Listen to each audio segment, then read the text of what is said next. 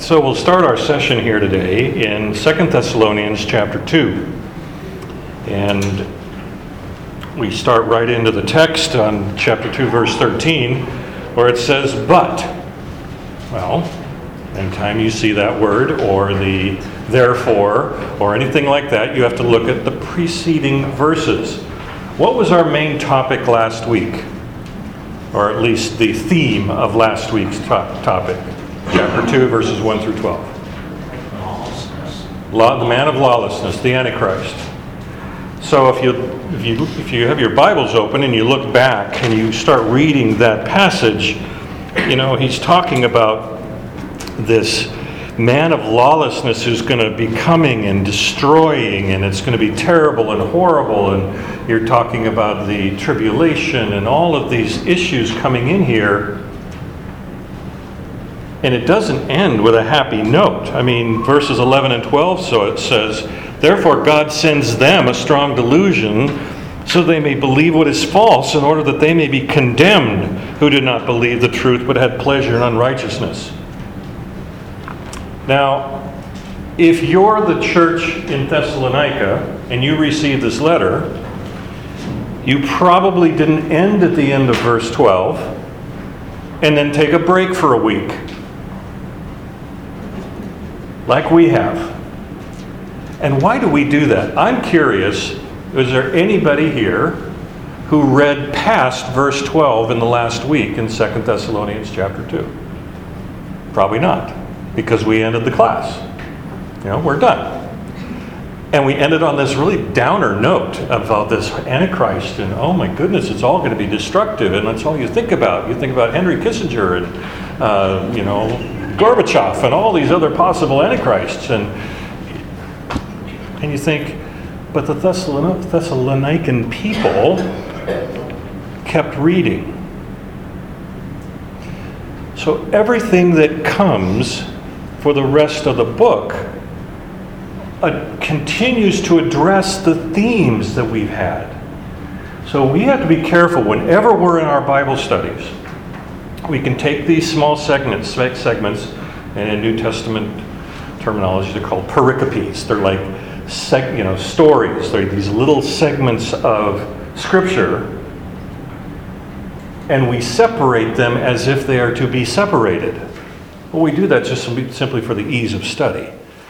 But in actuality, there's a continuing theme here. So, we read about the coming lawless one, of the activity of Satan with all the power and false signs and wonders, and then Paul writes, "But we always ought to give thanks to God for you, brothers and sisters, beloved by the Lord, because God chose you as the firstfruits to be saved, through sanctification by the Spirit and belief in the truth. To this he called you through our gospel, so that we may obtain the glory of our Lord Jesus Christ." What an incredible statement.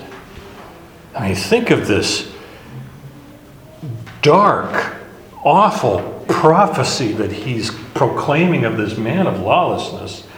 And then he says, "But I thank God for you." Now we need to look carefully at these two verses, 13 and 14. There's a lot here. In fact, I'll just give you an idea. In the passage we are trying to study today, verses 13 through the end of chapter 3, John MacArthur had 6 separate sermons. I did not listen to all 6 hours. This is just not physically possible.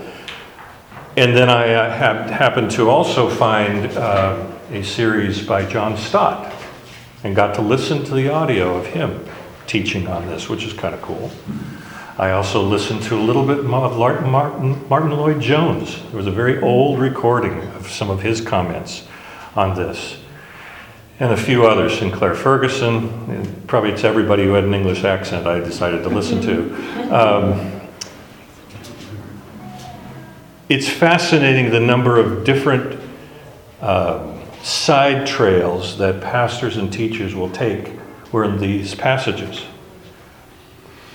For example, you look at verse 13, and it says, because God chose you, entire sermons, entire books, entire material was written about what topic? Election.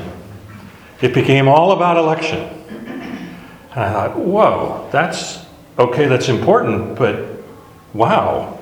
I guess it's a natural thing to discuss here because it does make some statements. It says, because God chose you, and our ESV translates the next phrase differently. He chose you as the first fruits to be saved. Does anybody here have a Bible translation that translates that differently? I have a footnote that says chose from the beginning. From the beginning is the footnote. Mm-hmm. The NIV, New American Standard, New King James, and the RSV all translated as He chose you from the beginning.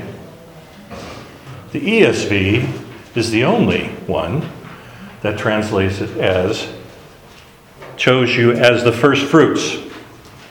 So, in my typical rabbit trail way, I decided to go, well, what does that mean? Why is there a difference?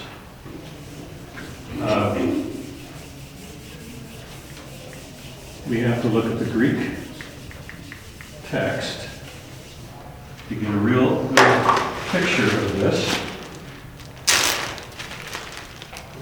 Let's get a dark one here so we can all see it. Good contrast. What we have here is the Greek word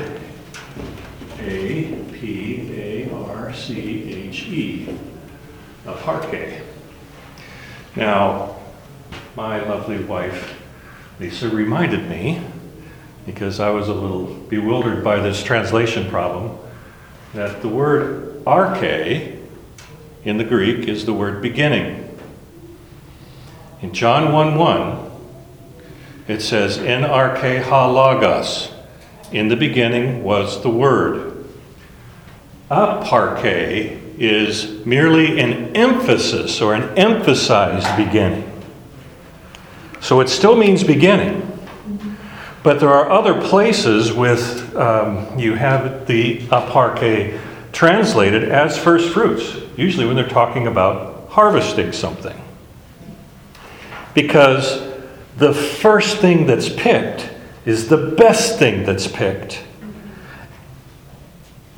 And that means it's very special. And what is in the Old Testament, especially in the Septuagint Greek, what was supposed to be offered to God is the first fruits. So you had that whole Cain and Abel issue of he offers the first fruits, and then one gets jealous and you have all that problem. But everywhere in Scripture you have either the spotless lamb or the first fruits. The first fruits is the best of the crop. We tend to say, well, that means it's also a form of tithing. Okay, that's fine. That's a different interpretation than what we have here. But it says, God chose you. God picked you first. Ephesians. Now I'm going to read a couple verses here. Ephesians 1:4. Even as He chose us in Him before the foundation of the world, that we should be holy and blameless before Him. In love He predestined us for adoption as sons through Jesus Christ according to the purpose of His will. 2 Timothy 1:9. By the power of God who saved us and called us to a holy calling, not because of our works, but because of His own purpose and grace, which He gave us in Christ Jesus before the ages began. And then all the way over, Psalm 139. You know this verse. For He formed my inward parts, you knitted me together in my mother's womb. Your eyes saw my unformed substance, and in your book were written, every one of them, the days that were formed for me, when as yet there were none of them. Now, I gave you page 3 of the handout is an entire article that happened to be published this week for the first time. Found it on a website called the White Horse Inn. If you're not familiar with them, it's a great study. Michael Horton and that group. This particular author is a pastor in South Africa, so that's why you'll find British spellings of words in here. Like evangelize with an S instead of a Z, and favor with F-A-V-O-U-R. It's not that he's trying to be pretentious, it's just how he writes. I'm going to read you a couple parts of this, so you don't have to, but I want you to read this week, because it's really well stated. The doctrine of election states that God has sovereignly chosen those who will be saved in Christ. He's done this not because of any goodness or foreseen faith in them, but purely because he loves them. This has to be one of the most misunderstood doctrines of the Christian faith. Many reject it as they think it makes God out to be unjust. Others see it as a violation of our free will. While there are those who see it as a secondary issue which risks unnecessary division in the church. And this is a great pity, as this doctrine, correctly understood, should be a source of great comfort and encouragement. Far from making us proud and arrogant, if we truly understand election, we remain humble. We're humbled, for we realize that we don't deserve this incredible gift of grace in Christ because we're sinners. It's in spite of ourselves that God has chosen to have mercy on us, saving us from this wrath that everyone deserves. Why has he saved us but not others? Is God then unjust? Paul asks the same question in Romans 9:14, and God answers, I will have mercy on whom I have mercy, and I'll have compassion on whom I will have compassion. He is God and does what he likes, and we will never understand all of his purposes. We can only be eternally thankful to him and humbled before him if we've received Christ, that he has chosen to have mercy on us and set his love upon us. That's what Paul's talking about here. He chose us as the first fruits. Why? So we have a when in the beginning. Why? As the first fruits to be saved. Well, how? The next passage, or the next phrase, through sanctification by the Spirit and belief in the truth. 1 Peter 1:18.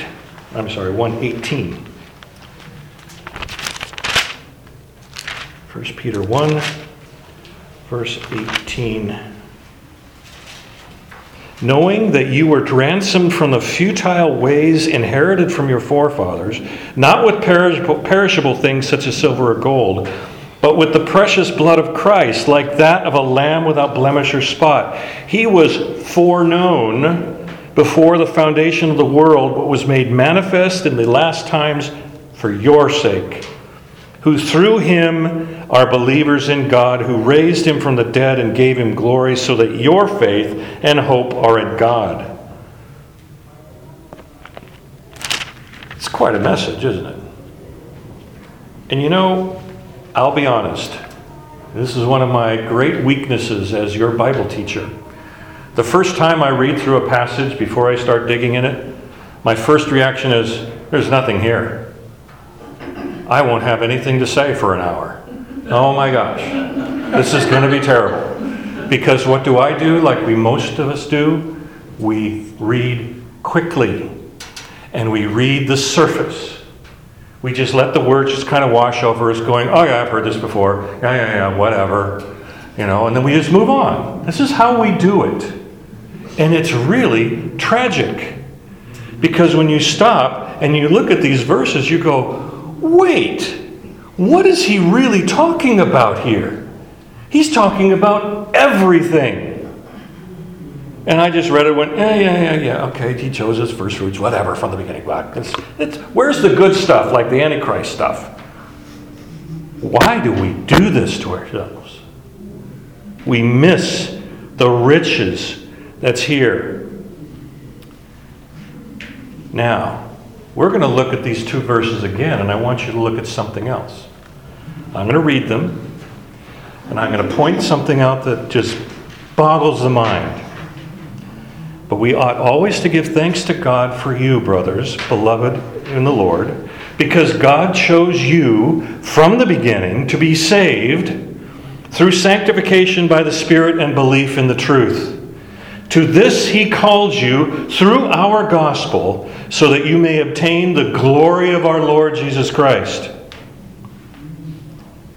You find in here all of Christian doctrine. Father, Son, Holy Spirit, the Godhead, the Trinity. You find salvation and election, soteriology. You find the church, the family of God, meaning the brethren, the brothers and sisters in the Lord, and that's ecclesiology. You find spiritual growth, sanctification. You also find future glory, which is eschatology. You got it all in 2 sentences. Mind blown. Mic drop, we can go home. I mean, seriously, he has in such a short, succinct way shown us what I have. I have a shelf in my office that's 4 foot wide, 6 foot tall, and all that's on it is systematic theologies. I'm a collector, I know, it's ridiculous, but you go in and you have all these millions and millions of words written on the Godhead, soteriology, ecclesiology, sanctification, eschatology, all of that, and here Paul does it in what, 25 words? Amazing. John Stott put it this way: in a single sentence, the apostle's mind sweeps from in the beginning to the glory. There is no room in such a conviction for fears about Christian instability. Let the devil mount his fiercest attack on the feeblest saint. Let the Antichrist be revealed and the rebellion break out. And yet, over against the instability of our circumstances and our characters, we set the stability of the purpose of God. From the beginning to the glory in Christ, the entire sweep of eternity to eternity is found in 2 verses. God loves you. This is what it says right there. God loves you. You're a part of the family. He chose you. He called you. He sanctified you. And the glory of God will be yours. It's all right there.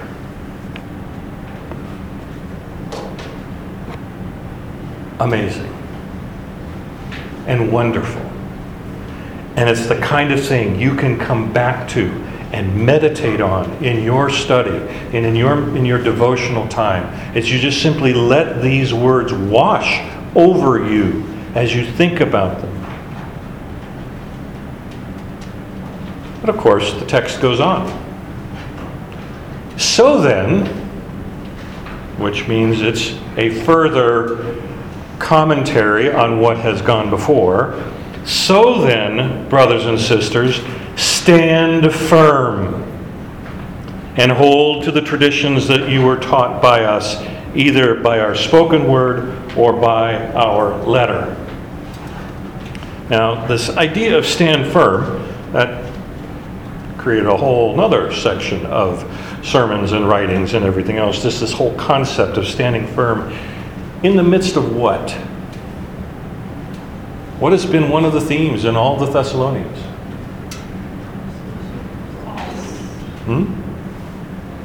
persecution, difficulties, strife. Paul got kicked out of the town. One of the guys there was put under a government command that if Paul ever showed up, he'd owe them money.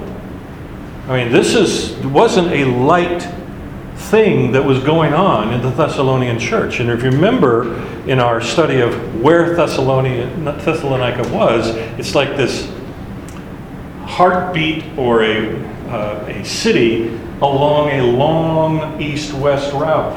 Everybody went through Thessalonica if they were crossing from Italy to Greece to Asia Minor. They would move across, and then they would move on the way up to Philippi. But Thessalonica was a key city. So you have this persecution going on, and he says, stand firm. 1 Thessalonians 3:8, he says, for not only has the word of the Lord sounded forth from you in Macedonia, that's chapter 1. Chapter 3, verse 8, for now we live if you are standing fast in the word. 2 Thessalonians chapter 2, verse 2, do not be quickly shaken or alarmed. And here he calls them to stand firm. Obviously, the people there were shaken. They were in turmoil. And he reminds them to stand fast. So I was thinking of, what is a great way to picture the idea of standing firm in the midst of turmoil. And this incredible picture came back into my mind from I was about maybe 10, 11 years old. Back in, I think it's probably in the 40s, my dad had been in the Seattle area and was befriended by an elderly couple. It was more kind of a circumstantial thing. They just kind of were in a meeting area or whatever, and they began talking when they were waiting for something, and they became fast friends. That elderly couple became our adopted grandparents in the Seattle area. I call them Grandma and Grandpa Fleury. As far as I knew, I had 3 sets of grandparents. And that was not in the 40s. What? For me? No, that was when it started. When my brothers went to college in Seattle, Grandma and Grandpa Fleury were kind of the local family in case any trouble would happen or anything of that nature. And whenever we traveled from Alaska into the Seattle area, we would always stay with Grandma and Grandpa Fleury and we'd talk with them. Well, when I was young, the Fleurys came up to visit us in Alaska. Now there's a great little day trip you can take if you ever happen to go to Alaska and you want to see the wilds, I guess. You drive from Alaska, put your car on a train, because you cannot get to this little town by road. You can only get to it by boat. You can't even fly there. A little town called Whittier. Now you can drive. Oh, now you can drive? Did they put in a road? Well, the tunnel for the rail is shared with traffic now. Oh, okay. Well, But it wasn't that way when I was little. It wasn't that till very recently. And then the thing about Whittier is this was a secret base during World War II for the submarines and the shipping area up in the Alaska area. And it was known for being incredibly snowed under in the winter, to the point that they would have 60 feet of snow, because it's a little tiny cove with mountains like this, and so the snow would just come and dump and there was no place for it to go. And there's pictures, if you ever went there, you would see the whiteness and then this kind of this hole in the ground, and you walk to the hole and it's stair steps chiseled out of the snow down to the front door of the Quonset huts and the houses and everything else. It's just an amazing little place. So you get off the train, put your car on a ferry, and then you take the ferry from Whittier to Valdez. Now, part of the trip is you go through these various fjords and little places. You go up to the glaciers, and they blow the horn on the ship and the glacier calves. And you see the big ice sheets come off and all the seals and everything else. Well, then you come out of that cove and you're in open water. And they even warned us, when we hit the open water, it could get a little rough if there's wind. Well, that day, there was wind. And the boat began doing the whoosh, whoosh. It's a ferry. It's not meant for, big sea waves. And people were throwing up all over the place. I mean, it was awful. Just sickness everywhere. And it was this horrible thing. So my dad says, "Oh, you got to come see this." And so I'm a little green in the gills. And we go down there. And in the bottom of the boat is where all the cars are stored. And the cars are doing this on their springs. They're chained. I mean, he goes, "Isn't this amazing?" And I'm like this. And I look up and I go, "Who is that?" On the bow, on the bottom of the boat, is Grandma Flurry. And she's standing on basically 2 or 3 feet from the edge, with her feet separated, not holding on to anything, with her hands on her hips. Not moving at all. And I went, "What in the world?" I mean, my dad and I are holding on, and there's Grandma Flurry, and she goes, "Isn't this fun? This is great." What a picture. In the midst of when everyone else is throwing up, everyone else is in distress, everything around you is being turmoiled and tossed and whatever, and God says to us, stand firm like Grandma Flurry. No matter what. And you can survive this. You will survive this. Because God is alongside you in all circumstances and in all ways. Isn't that amazing? Stand firm. And then it says to hold on. So you're standing firm and you have a solid grip on what? What does it say in the text? Hold on to the traditions. Traditions? No Fiddler on the Roof, Tom. Tradition. I didn't even think of that. Now I have that earworm in my head. Thank you so much. But Paul's talking about traditions here. Suddenly, what traditions? It's the early church. We don't even have Pope Peter the First yet. I'm being facetious. But I mean, the Catholic Church hasn't been established. There's no traditions. But he says the traditions that you were taught by us. See, in Mark chapter 7, verse 8, Jesus says, you find it here, "You leave the commandment of God and hold on to the tradition of men." In Colossians chapter 2, verse 8, Paul writes, "See to it that no one takes you captive by philosophy and empty deceit according to human tradition, according to the elemental spirits of the world, and not according to Christ." He is making a distinct separation of the traditions and philosophies and thoughts of men versus the theology and belief of Christ. That's what he means by this. You need to stand firm in persecution, but need to hold on to the traditions, the theology, the belief of what I have been teaching you. He kind of expounds on this a little bit in 1 Corinthians 15, verses 1 through 3. "I'd remind you, brothers and sisters, of the gospel I preached to you, which you received, in which you stand, and by which you are being saved, if you hold fast to the word I preached to you, unless you believed in vain. For I delivered to you as of first importance what I also received, that Christ died for our sins in accordance with the Scriptures.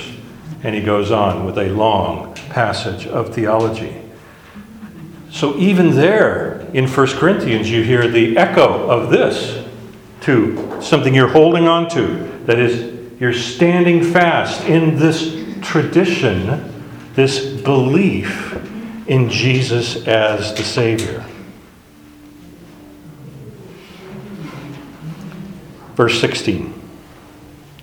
Now may our Lord Jesus Christ himself and God our Father, who loved us and gave us eternal comfort and good hope through grace, comfort your hearts and establish them in every good work.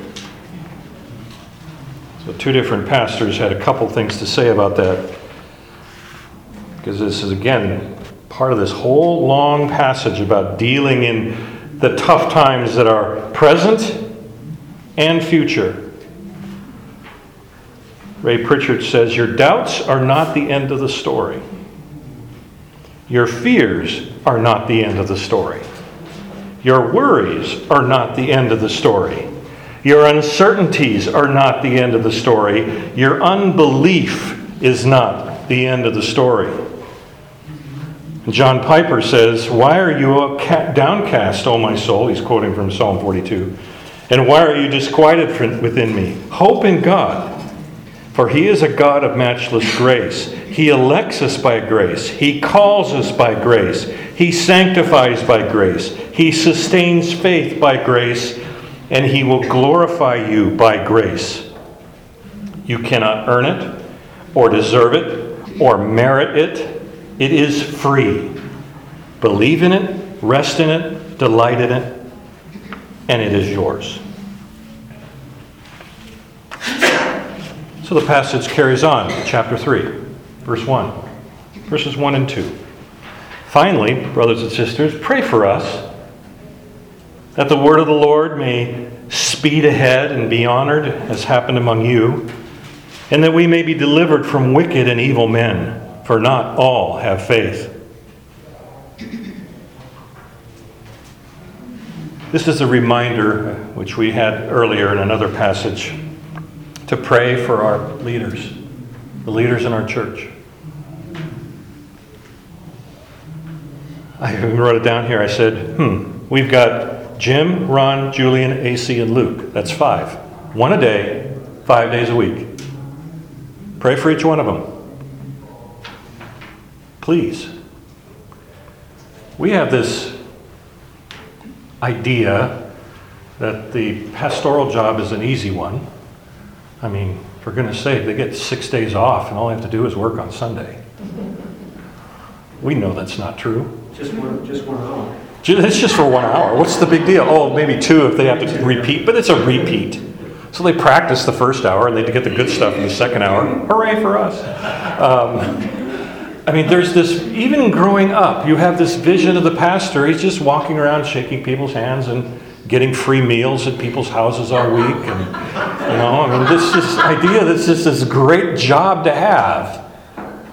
And I still remember once having a lunch with my dad and this businessman here in Scottsdale. My dad was trying to figure out if there was a way that this fellow would hire me for a summer job.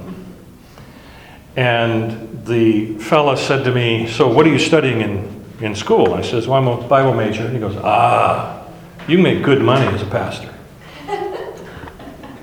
I remember looking at him going, really? I didn't know that. Cool. No, that's not why we're doing this. So this past week, I was exchanging notes with an old friend of mine who I used to work for when I was at Bethany House. He was my boss. He was the editorial director, and I was a senior editor. And we began sharing just some memories of some of the wild and weird book proposals that we got over the years. And I shared with him a recent one that I got from a local rabbi, who called my office to pitch his book idea for a New Age Quran.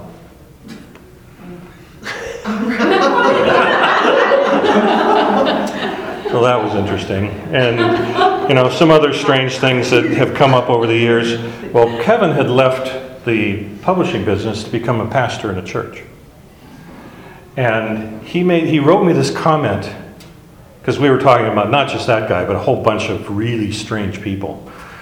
And he said, the thing about pastoring is that you feel spiritually and morally responsible for all of those people. And he stopped me in my tracks. And I thought, oh my goodness. The fringe, or the odd, or the difficult personalities that make up the body of Christ. Oh, that's none of you, of course. We never would say that about any of you. We're all wonderful. But you know what I mean. They're in the body of Christ. And that pastor cannot dismiss someone. Should not dismiss someone. That's hard work. That's difficult. And imagine how easy it is for the enemy to say, look, just blow them off. You're tired. You're hungry. You need to go home. That's hard. And we forget that. Because he's nice to me, so everything's fine. But he's doing that. That pastor is working with everyone in the church. And he says, may we be delivered from wicked and evil men, for not all have faith. And he might be talking about the ones in the church who are giving grief to the church itself. But then notice at verse 3, the pronouns change. Verses 1 and 2 are we and us. Verses 3 and following are you and yours. So while he's talking about pray for us, he turns around and says, but the Lord is faithful. He will establish you and guard you against the evil one. What an incredible promise. I mean, at the end of chapter 2, he wrote, now may our Lord Jesus Christ himself and God our Father, who loved us and gave us eternal comfort and hope through grace, comfort your hearts and establish them in every good work. He's praying that may God establish them in every good work. And yet here, it's not a prayer, it's a statement. So he goes from verse 16 and 17 to the may God establish you to verse 3, he will establish you. This is a promise from God because the Lord is faithful. He will establish you and guard you against the evil one. And we have confidence in the Lord about you that we are doing and will do the things that we command. I have to look very quickly at the word command. In 1 Thessalonians 5:12, there is a phrase that we ask. In 1 Thessalonians 5:14, he says we urge. But in 2 Thessalonians 3, 4, 6, 10, and 12, we have this word, parangelo, which means to give orders, to be very direct, like a general saying, hop to it, get this done. He is commanding them here throughout the rest of the passage. But then he says, verse 5, another one of these verses that we gloss right over, may the Lord direct your hearts to the love of God and to the steadfastness of Christ. He came across some phrasing in Chuck Swindoll's book on Thessalonians, and I adapted it to write this. Think about that verse again. May the Lord direct your hearts to the love of God and to the steadfastness of Christ. Don't gloss over it. If left to our own devices, our dark hearts will generate hatred and evil. In Matthew 15:19, Jesus said, out of the heart comes evil thoughts, murder, adulteries, fornication, theft, false witness, and slander. Jeremiah stated very clearly in chapter 17, verse 9 of Jeremiah, the heart is deceitful above all things and desperately sick. And here, Paul is praying that the Lord will direct that heart to the love of God. Because when God gets a hold of the heart, Ezekiel 36, 26, and 27, he writes, I will give you a new heart and a new spirit. I will put in you. I will remove the heart of stone from your flesh, and I will put my spirit within you. And then in Paul in Romans 6, 4 says, in order that we too might walk in newness of life. This is what God is doing for us, in us, and through us. Then we have this long passage, verses 6 through 14, about the idol, not IDOL, but the IDLE, of those that are lazy or leading an unruly life or just not working. We command you, brothers, in the name of the Lord Jesus Christ, you keep away from any brother, any church family brother, who is walking in idleness and not according to the tradition that you received from us. For you yourselves know you ought to imitate us, because we weren't idle when we were with you. Remember, he was a tent maker, Acts 18, verse 3. Nor did we eat anyone's bread without paying for it. But with toil and labor we work night and day, that we might not be a burden to any of you. It was not because we don't have that right, but to give you in ourselves an example to imitate. For even when we were with you, we would give you this command: if anyone's not willing to work, let him not eat.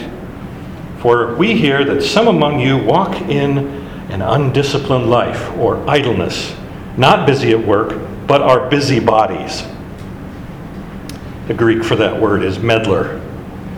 In such persons we command and encourage in the Lord Jesus Christ to do their work quietly and earn their own living. As for you, brothers, don't grow weary in doing good.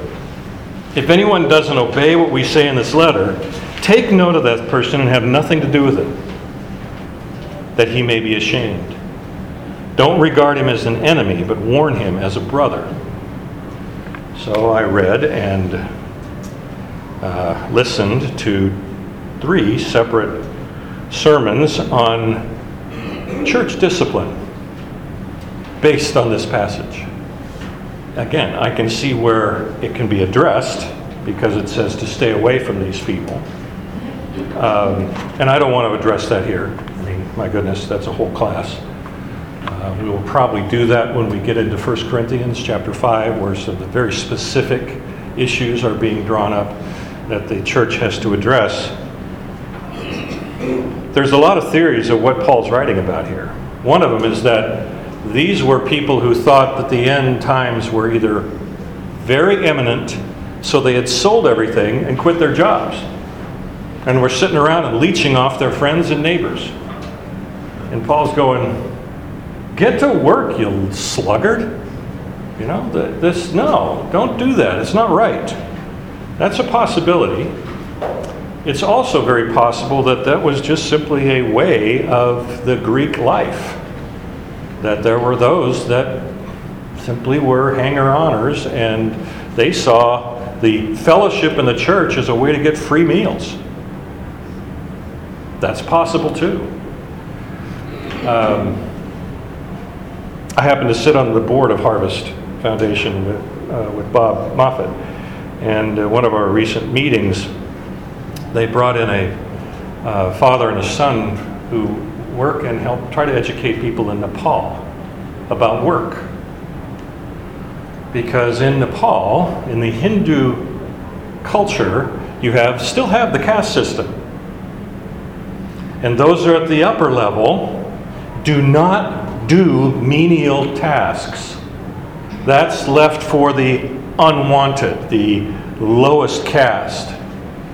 And so there's this problem for the upper caste that the children don't work, and they just leech off their parents.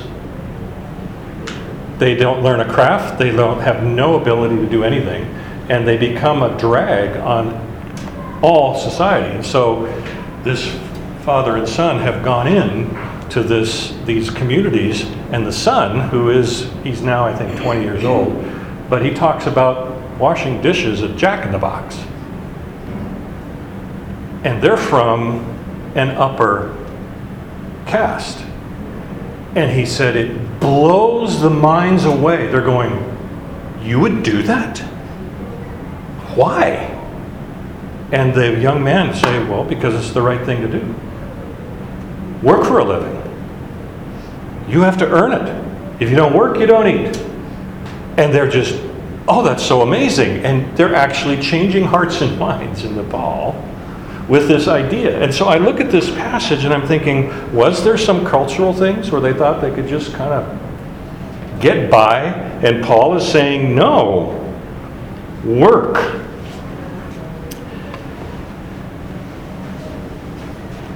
In light of the entire passage that we have here, I think it's fascinating because you have all of 2 Thessalonians has this kind of this overarching theme of the second coming of Christ. It shows up constantly in this passage. And yet we have these variations over here with this idea of idleness.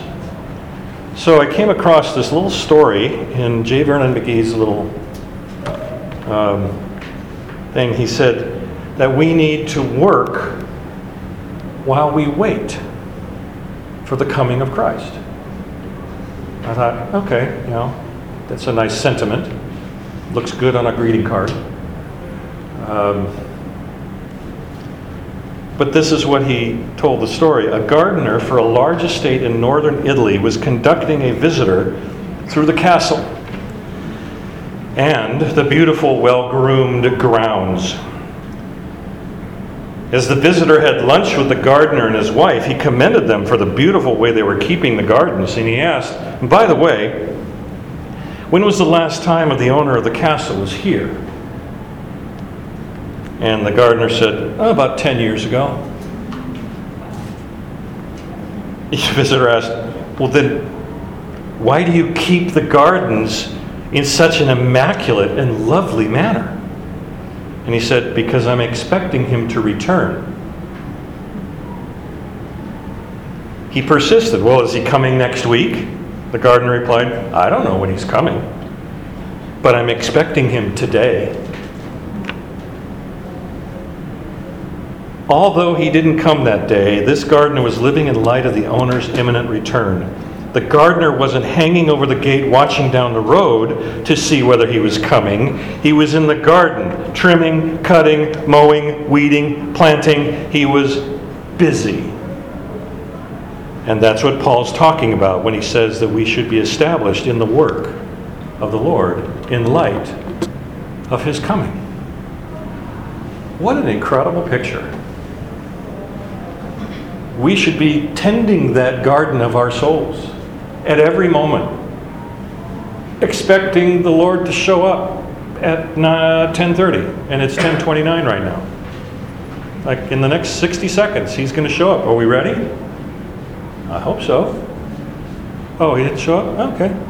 What about 10:31? Maybe, someone didn't, in fact, that clock's always 5 minutes fast. So, we never know, right? But do we work and think that way? Probably not in the front of our mind, but let's hope it's somewhere in the back of our mind and in the foundation of our heart.